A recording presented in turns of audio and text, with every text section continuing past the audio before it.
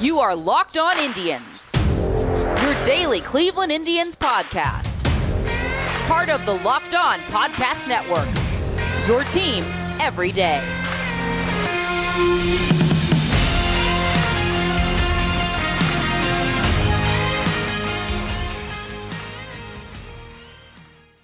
Hello everyone and welcome to Locked On Indians. I'm your host Jeff Ellis. On today's show, we're going to continue to look at trade partners. I was looking through to see if we had some history to talk about. I still feel like it's a little too fresh wounds, but the only history that came up really in the past week was World Series losses between Braves and the Cubs. There was Gaylord Perry winning the Cy Young, even though he only had 9 of 24 first place votes, was an interesting fact.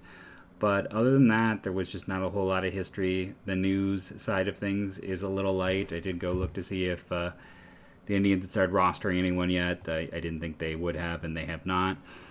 So instead, it seems like a time to look at teams. Now, if you've been following along to every single episode, you know we've gone through the entire NL virtually looking just at trades. Not necessarily a Lindor trade, we'll talk about it if it makes sense, but just trades in general, teams that have an excess in an area where the Indians are lacking.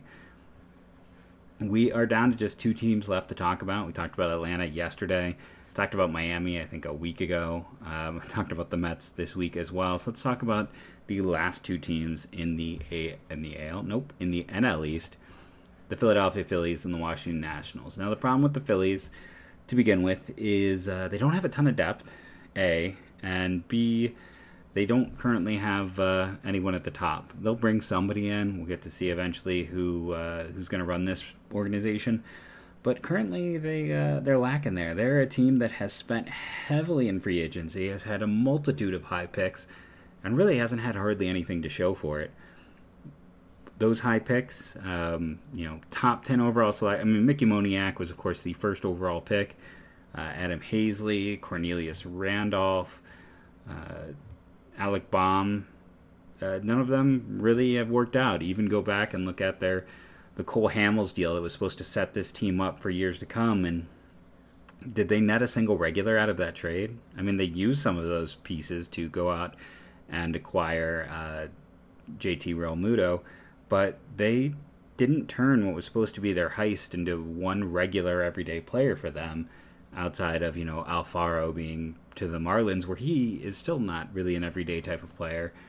Nick Williams, Jorge Alfaro, I'm trying to think who else are the big pieces in that trade. But, not a whole lot to show. You go through this lineup, and McCutchen, free agent, Juan Segura trade, Bryce Harper, another free agent. They've had to, there is someone like Rhys Hoskins who was an internal develop type of player, and they're hoping Alec Baum will be another one for them. But really, it's just a failure to evaluate, to develop, to everything. And that is why a team that has spent a lot of money the past few years was below 500 this year. Their minor leagues are not in great shape either, as a team that was one of the better teams a few years ago in terms of their minors, just because they've either graduated or traded off much of the talent that was there. So what is this team going to do? Well, I would expect them to feel like they're feeling okay with their starting pitching. Spencer Howard didn't have the best debut, but you're hoping that he'll continue to get better. Zach Elfin was, I realize I'm probably still butchering that, was solid for them. Wheeler was a good, solid addition, pickup. Aaron Nola really rebounded after kind of a down year for him relative to his previous performance. That gives him 4/5 of a solid rotation. Bullpen, it's kind of shocking to me that they didn't claim Brad Hand. With all the money they've spent and everything else, and that bullpen was just atrocious. Hector Neris was good, and there was nothing beyond him. They don't have anyone or anything at all you can count on in that bullpen. 1 year for Brad Hand seemed like a no-brainer for the organization that does have the pockets that it has in terms of depth. But apparently not. They didn't claim him, and they're going to need bullpen help in the worst possible way. Lineup-wise, the Phillies, again, it's so hard to talk about that on a very basic level, just because who knows if there's going to be a DH or not, and that completely changes everything for so many of these teams. Adam Hazley was the 8th overall pick, and he's currently not projected to be a starter for them. Mickey Moniak was someone who's pressed into service this year, so not surprising that he is not projecting as a starter going forward, at least for me. I was a Kyle Garlick fan, came over from the Dodgers, one of those guys who always performed well in the minors, put up some big numbers. Played pretty well in 2019 in a shortened opportunity with the Dodgers, over 53 plate appearances in 30 games. This past year at the Phillies, really bad in his 23 plate appearances. I don't know what you can really base 23 plate appearances on in terms of your evaluation, if you can use that at all, but who knows. Still someone I'd like to see get an opportunity somewhere. Adam Hazley is interesting from the perspective, again, very high pick. The Virginia program has not had a lot of success. It teaches a lot of players how to perform well in college and very specific approaches to pitching and hitting, and then you have to fix it, essentially, when they get to the pros. I mean, Mike Pappy, I've talked about before, I had him and Conforto graded pretty equally, but getting to talk to people in the minors, it's like Pappy was this really strong guy who didn't know how to use his lower half at all. Everything had been this very specific Virginia approach, and that's why, I mean, frankly, at the end of the day, why he was released at the end of this, or prior to this season. Hazley, by now, he was, what year was he drafted in? I want to say 2017 as a college performer. He got up to the majors in 2019, and you expect him by 2020 to be an everyday player. He was not. He did appear in 40 games, 92 plate appearances. It is interesting, the year before in 67 games, 242 plate appearances, and 88 WRC plus both years. He's about a replacement guy. I don't know if he's someone you really set your eyes on as a player you want to acquire that's going to make your team better. And, I mean, that's basically what it comes down to. I don't think this is a team that's going to look to trade Baum. He is their third baseman, and they don't have an in-house replacement. Likely they're hoping to have Segura and Kingery at shortstop and second base. McCutchen, Harper in their outfield, and they could be on the free agent market yet again, trying to sign someone. Maybe they give Hazley a chance in center field. Top prospects, Micah Bell was just their recent first-round pick. Good value, huge departure for them as an organization to take him where they took him. Bryson Stott, I'm a big fan of. I've talked about him before. And then I feel like after kind of those two, I guess Spencer Howard still counts as a prospect, but after those two, I see a significant drop. And yeah, I'm not buying what they're selling. I don't see a good deal. I don't see where they have depth to trade from. In general, I mean, that might be the Phillies' biggest issue, is because they've been so bad at development, they don't have depth. Okay. Sorry, everyone. Lost my train of thought. Trying to help my dad with computer issues. I'm going to just do a quick thing in the middle of this for me. If anyone has any advice on remote access software or abilities to remote access a Chromebook to help out someone who is elderly, please pass that on to me, Jeff MLB at Jeff MLB Draft. We'll now go back into talking about baseball, but figure I'd pull the crowd, see if anyone out there has some skills to help. Philly, yeah, bad fit. They just don't have depth. They're buying their way to trying to contend, and it's been unsuccessful. So goodbye, Philadelphia. That leaves us with the Washington Nationals, a team that won the World Series and then almost ended up with the top 5 pick. I believe they're picking 11th or 12th instead. Not exactly what they'd hoped for, and then going back and kind of letting go of a lot of players who they went out and had signed to be a part of this current core. When you're looking at Howie Kendrick, after being the World Series hero, and Eric Thames, who they went out and added, Asdrubal Cabrera as a free agent, Brock Holt, Sean Doolittle, their closer. A lot of pieces are walking out that door. Kurt Suzuki, who was more often than not their starting catcher. In terms of their minor leagues, it's not pretty. This is another one. I am not sure who's worse, them or Philadelphia. Luis Garcia is always one of those guys who's been more tools than production. Now, they've had a lot of success with those types who were very toolsy in terms of development. It just has not come together for them there. I do like Jackson Rutledge, but I also acknowledge he's likely a reliever. Cade Cavalli, first-round pick. Will Crow, Mason Denneberg. Stock's kind of down, I would say, on those players relative to where it was a few years ago.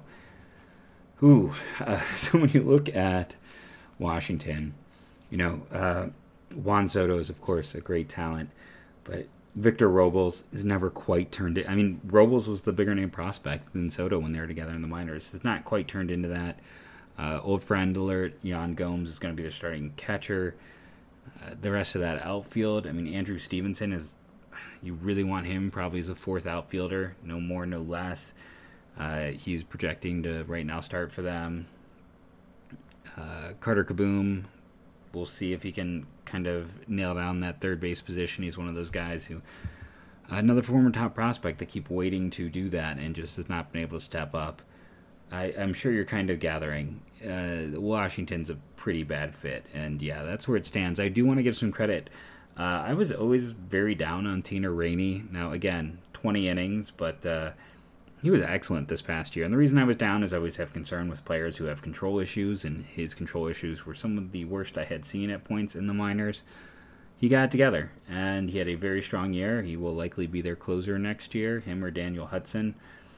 And occasionally you get some wrong. We'll have to see in the extended period a larger window if he can keep up. Just 7 walks in 20 innings is pretty phenomenal for a player who had walk rates, I believe, up over 6 and 7 walks per 9 at points in his career in the minors. So that's pretty big. I also kind of still like Austin Voth, who didn't have the best year for them. They gave Will Harris a lot of money, and he was okay in 17 innings, but when you're paying someone that much, you kind of want more. Like I said, we're going to see. This is a team that's got, it's nice when you got Scherzer, Corbin, and Strasburg, but after them, Eric Fetty never has quite lived up to his first-round hype. They're just a team that has holes, and they don't have a clear way to fix or fill them. I don't know how much they're going to be able to spend. I don't know what next year is going to look like for them, but we can eliminate Washington as well in terms of a team that makes a lot of sense right now to trade with the Cleveland Indians. So let's continue our trip around baseball. Let's go start looking in the AL West, trying to figure out organizations that might make sense. A team that is often viewed as kind of I don't know if I want to say a sleeping giant, but to a degree you might be able to label them that way, is the Seattle Mariners. Seattle is a huge market, often not viewed that way, but it is. It is absolutely a huge market. This is a team with not a lot of cash commitments in general and some solid young talent. Evan White just won the Golden Glove at first base, or the Gold Glove. I did it again. Gold Glove at first base. But, he didn't have the best offensive year, but he is interesting from the perspective of, how many of us all stated he would win a Gold Glove at first base if you left him there. It was one of those really easy to figure out situations, and it came together. He won his first of many Gold Gloves. I still would rather have an above-average outfielder if the bat comes together. Problem is right now where the bat is, it's not a good first base bat, which then limits it. If he's just Casey Kotchman, is that really what you want? Time will tell, but we all knew the bat would be there. Another interesting guy is Ty France. I at points in time have kind of banged the drum for him. He finally got that extended opportunity, 43 games, 155 plate appearances, a 132 WRC+. Another one of those guys who just always played well in the minors. He never had a WRC+ in the minors, a runs created plus, under 100. It was always, his worst was a 104. Next worst, a 113. He just always performed. At every level, he performed. 2019, he had the massive year in AAA in terms of the power boost. When 2018, he saw his first power increase at the minor league level. We'll have to see. I'm not saying he's going to be a big power bat. I don't think that is going to be the case, but I bet you he likely becomes an above-average regular in terms of offensive production. Playing right now, shifted at DH for them. Mitch Hanger, man, can he ever get healthy? That's going to be just one of those questions. What can Mitch Hanger do? Can he get healthy? If he gets healthy, that's huge. Either it's a trade asset or just in terms of their lineup. Kyle Seager had a huge bounce back after some down years. Kyle Lewis had a fantastic year. Should win Rookie of the Year. J.P. Crawford won the Gold Glove at shortstop this year. So they had the Gold Glove at first base and shortstop. Maybe not the offensive season people were hoping, but still more than acceptable as a offensive production for the position, especially when you add in the defense. So that, you look at Kyle Seager is 33, so I don't know if I want to say they're set at third, but first, third, short, all looking really solid for them. Second base, Dylan Moore is probably somewhere they look to improve. Catching, they traded away Nola. Luis Torrens, who they got in that deal with San Diego, kind of sold high, as I'm sure their thought. And Ty France also came over, I believe, in that deal. So Torrens is who they would probably kind of point to, along with Cal Raleigh as the catcher of the future. Tom Murphy is an interesting player, and I was just looking at the roster resource page. Shed Long is the second baseman on this team. He's the guy who's going to get that opportunity for them. A lot of people have been really high on him for a lot of years now. I hadn't realized that they got Phillip Ervin off of waivers as a backup. And pitching-wise, Marco Gonzalez was really strong this year, making me look foolish. I was never necessarily the biggest Marco Gonzalez guy. I hated the Ty O'Neill deal, but right now Seattle is winning that. Yusuke Kikichi was I thought a smart pickup from Japan. Still hasn't gotten it all together. I still believe in him. Justice Sheffield had a really strong year. If you weren't paying attention at this point in time, he is better than Clint Frazier if you're looking for that return from the Andrew Miller deal. Justin Dunn was solid. Looked like a back end type, and you're more than going to be happy to take that. Nick Mervicius was a waiver claim from San Diego who in 7 starts had a decent year. I'm sure they will kind of trot him out as a potential 5th starter next year. Bullpen, it's a mess. That is a clear area of need. I don't know what they're going to do there. It is a disaster show in every sense of the word. Just trying to go through, talk about their minors quickly. It's loaded. It's one of the top 5 minor league systems in baseball, in my opinion. Julio Rodriguez is someone that a lot of people have been very high on for a very long time and viewed as one of the elite of the elite, along with Jared Kelenic. Kelenic could help them next year. They added Taylor Trammell as part of that NOLA deal. Could be another outfielder that helps them next year. Logan Gilbert and George Kirby are a pair of first-round picks I really liked at points in time. Kyle Raleigh is a pretty high-floor catcher. It's a fun, interesting team on a lot of levels just because the lineup is starting to come together. The starting pitching is there. They could use a few more pieces. Now, I guess when we're looking at trade value, it always comes back probably to Mitch Hanger, right? He's the guy that how much are you buying in him and how much faith do you have in Mitch Hanger? So he is a free agent in 2023. So any team that would acquire him would get him for 21 and 22. So you're getting him for 2 years of service at this point in time. He did not play at all in 2020.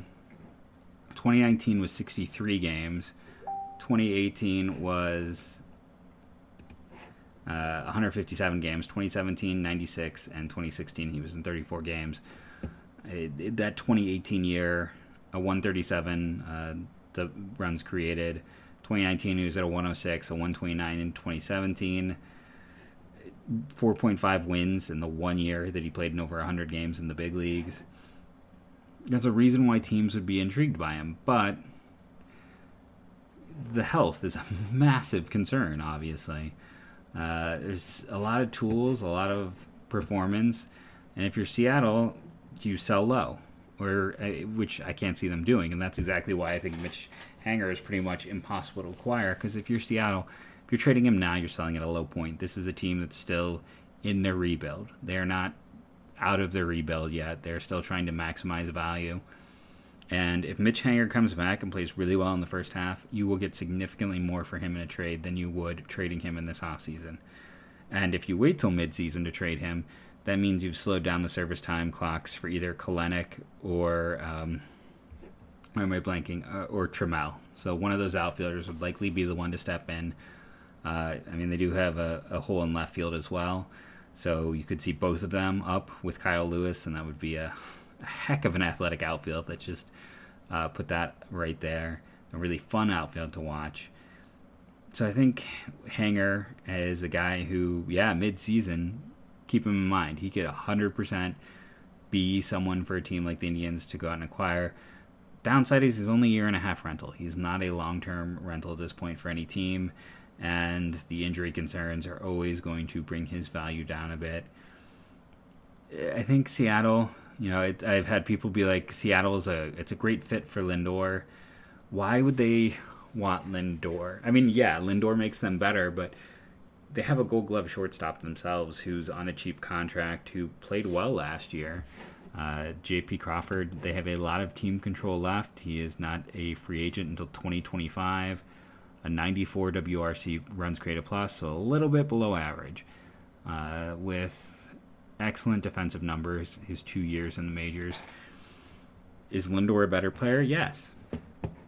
But it's not a pressing need, and you have a young shortstop. Why go out and get the rental when you're not really at that? They're about a year or two out from their contention phase. You want to get, Kalenic and Gilbert and Trammell their feet wet. You want to start Cal Raleigh. You want to start getting those players up before you kind of view your window as being wide open. So I don't see Lindor as a fit, and nor do I see a trade that would make a ton of sense. Again, Mitch Hanger, because the injury concerns, is not a centerpiece type of player in such a deal. And who else? They're not treating Kyle Lewis. They don't have anyone else in their outfield right now. Kyle Seager's 33 and makes a lot of money. There's no centerpiece. I don't see that happening. I don't see a way you make a Lindor trade happen. There aren't the pieces there for that. There just plain and simply are not. Unless they are moving someone like Kalenic, and I think Kalenic is probably an overplay at this point in time for Lindor. The Indians didn't like Taylor Trammell to require him in the Clevenger trade, and they didn't like him enough to keep him in the Bauer trade. So obviously he is not of interest to them. So yeah, this is a team that comes up multiple times, and I get it. They can spend this year. They can go out and chase talent. But for a trade with the Cleveland Indians, they make little to no sense. And in a Francisco Lindor trade, they make no sense at all. It would be fun just from the perspective of, there was talk that Lindor was like a sleeper candidate for them back in his draft year. He put on an absolute show in Seattle in terms of power and home runs and everything else. And instead, the front office took Danny Holtzen, which even then was a pick that I didn't love. He was a highly productive player, and I didn't have my concerns with the Virginia program that I have now. But there was just better arms. Trevor Bauer's performance that year was so amazing. I would have had him higher. I had him higher than Holtzen. I probably would have also had Bubba Starling higher, just knowing how I evaluated players then. So I'm not just cherry picking the best ones here. But honestly, I've said it before. If the way I look at data now, I would have had Bauer as the number one player in that class for me. He would have been ahead of Garrett Cole. So take that for what it is worth. But his numbers were just unbelievable that year for UCLA. So there would be kind of a fun full circle moment to Seattle getting the player that they probably should have drafted and was very hotly talked about in the days leading up to the draft with Seattle.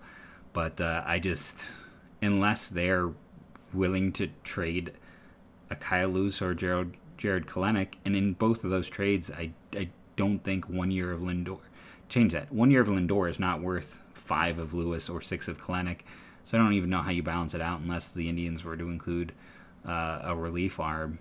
And no, I'm not going to open up the TradeView site and figure it out right now, but that's something like that have to work. So the long and short of it is I don't see it. So put Seattle, Philly, Washington, just put them in the trash bin. And since I've said that, the Indians will definitely trade with one of those teams, but likely on something smaller. We're trying to find players that could come in and help, players that could come in for the Cleveland Indians. And, these next few years are really kind of the last few attempts. You never know what's going to happen in the postseason. Washington Nationals proved that a year ago. This is an Indians team that is built to just get to the postseason and see. Hasn't worked out, but maybe it could. And we're as an organization right now. There isn't a player that kind of fits, or a player that makes me stop and think, "Oh, he makes sense to the Cleveland Indians." We still have Houston to talk about. I don't, I'll go more in depth then. Houston, Oakland, Texas, and Texas will be a fun one. So make sure to catch that one. Houston, Oakland, Texas, and this is, it's funny, I can remember all these in-depth stats, but then I have a hard time remembering the teams and divisions. Like, I can do I was talking with the whole chat, and maybe I'll do this on a show later this week, but I was talking about how you can track from the Cliff, and I said this, and I said it in the chat this way too, not the Cliff Lee deal. You can track the Bartolo Colon deal all the way through in terms of involved players to the Chris Archer deal. Let me know if you'd want to hear that. If you want a whole episode of how I can track those two trades with about 6 other trades in between that you can track, from Bartolo Colon getting traded from the Indians to the Expos, all the way to Chris Archer going from Tampa to Pittsburgh, and those trades maybe being the 2 biggest heists of the last 25 years, and how you can track and connect those. So let me know, is that something you'd be interested in? That could be another fun thing we talk about during this off season. But yeah, I can do all of that in my head, but remembering every team in the division, that's a struggle. But yeah, we will talk about the rest of the West as well. Go through, talk about if there is some trades that make sense, if there are some players where teams could stand to lose a little talent on the fringes that could help the Cleveland Indians. As always, I have been Jeff Ellis. This has been the Locked On Indians podcast. Remember, you can find me and all of my hot takes on Twitter at JeffMLBDraft. Remember to rate and review on iTunes. It really helps. Download daily. That is another thing you can do to really help this show out. And as always, go Tribe.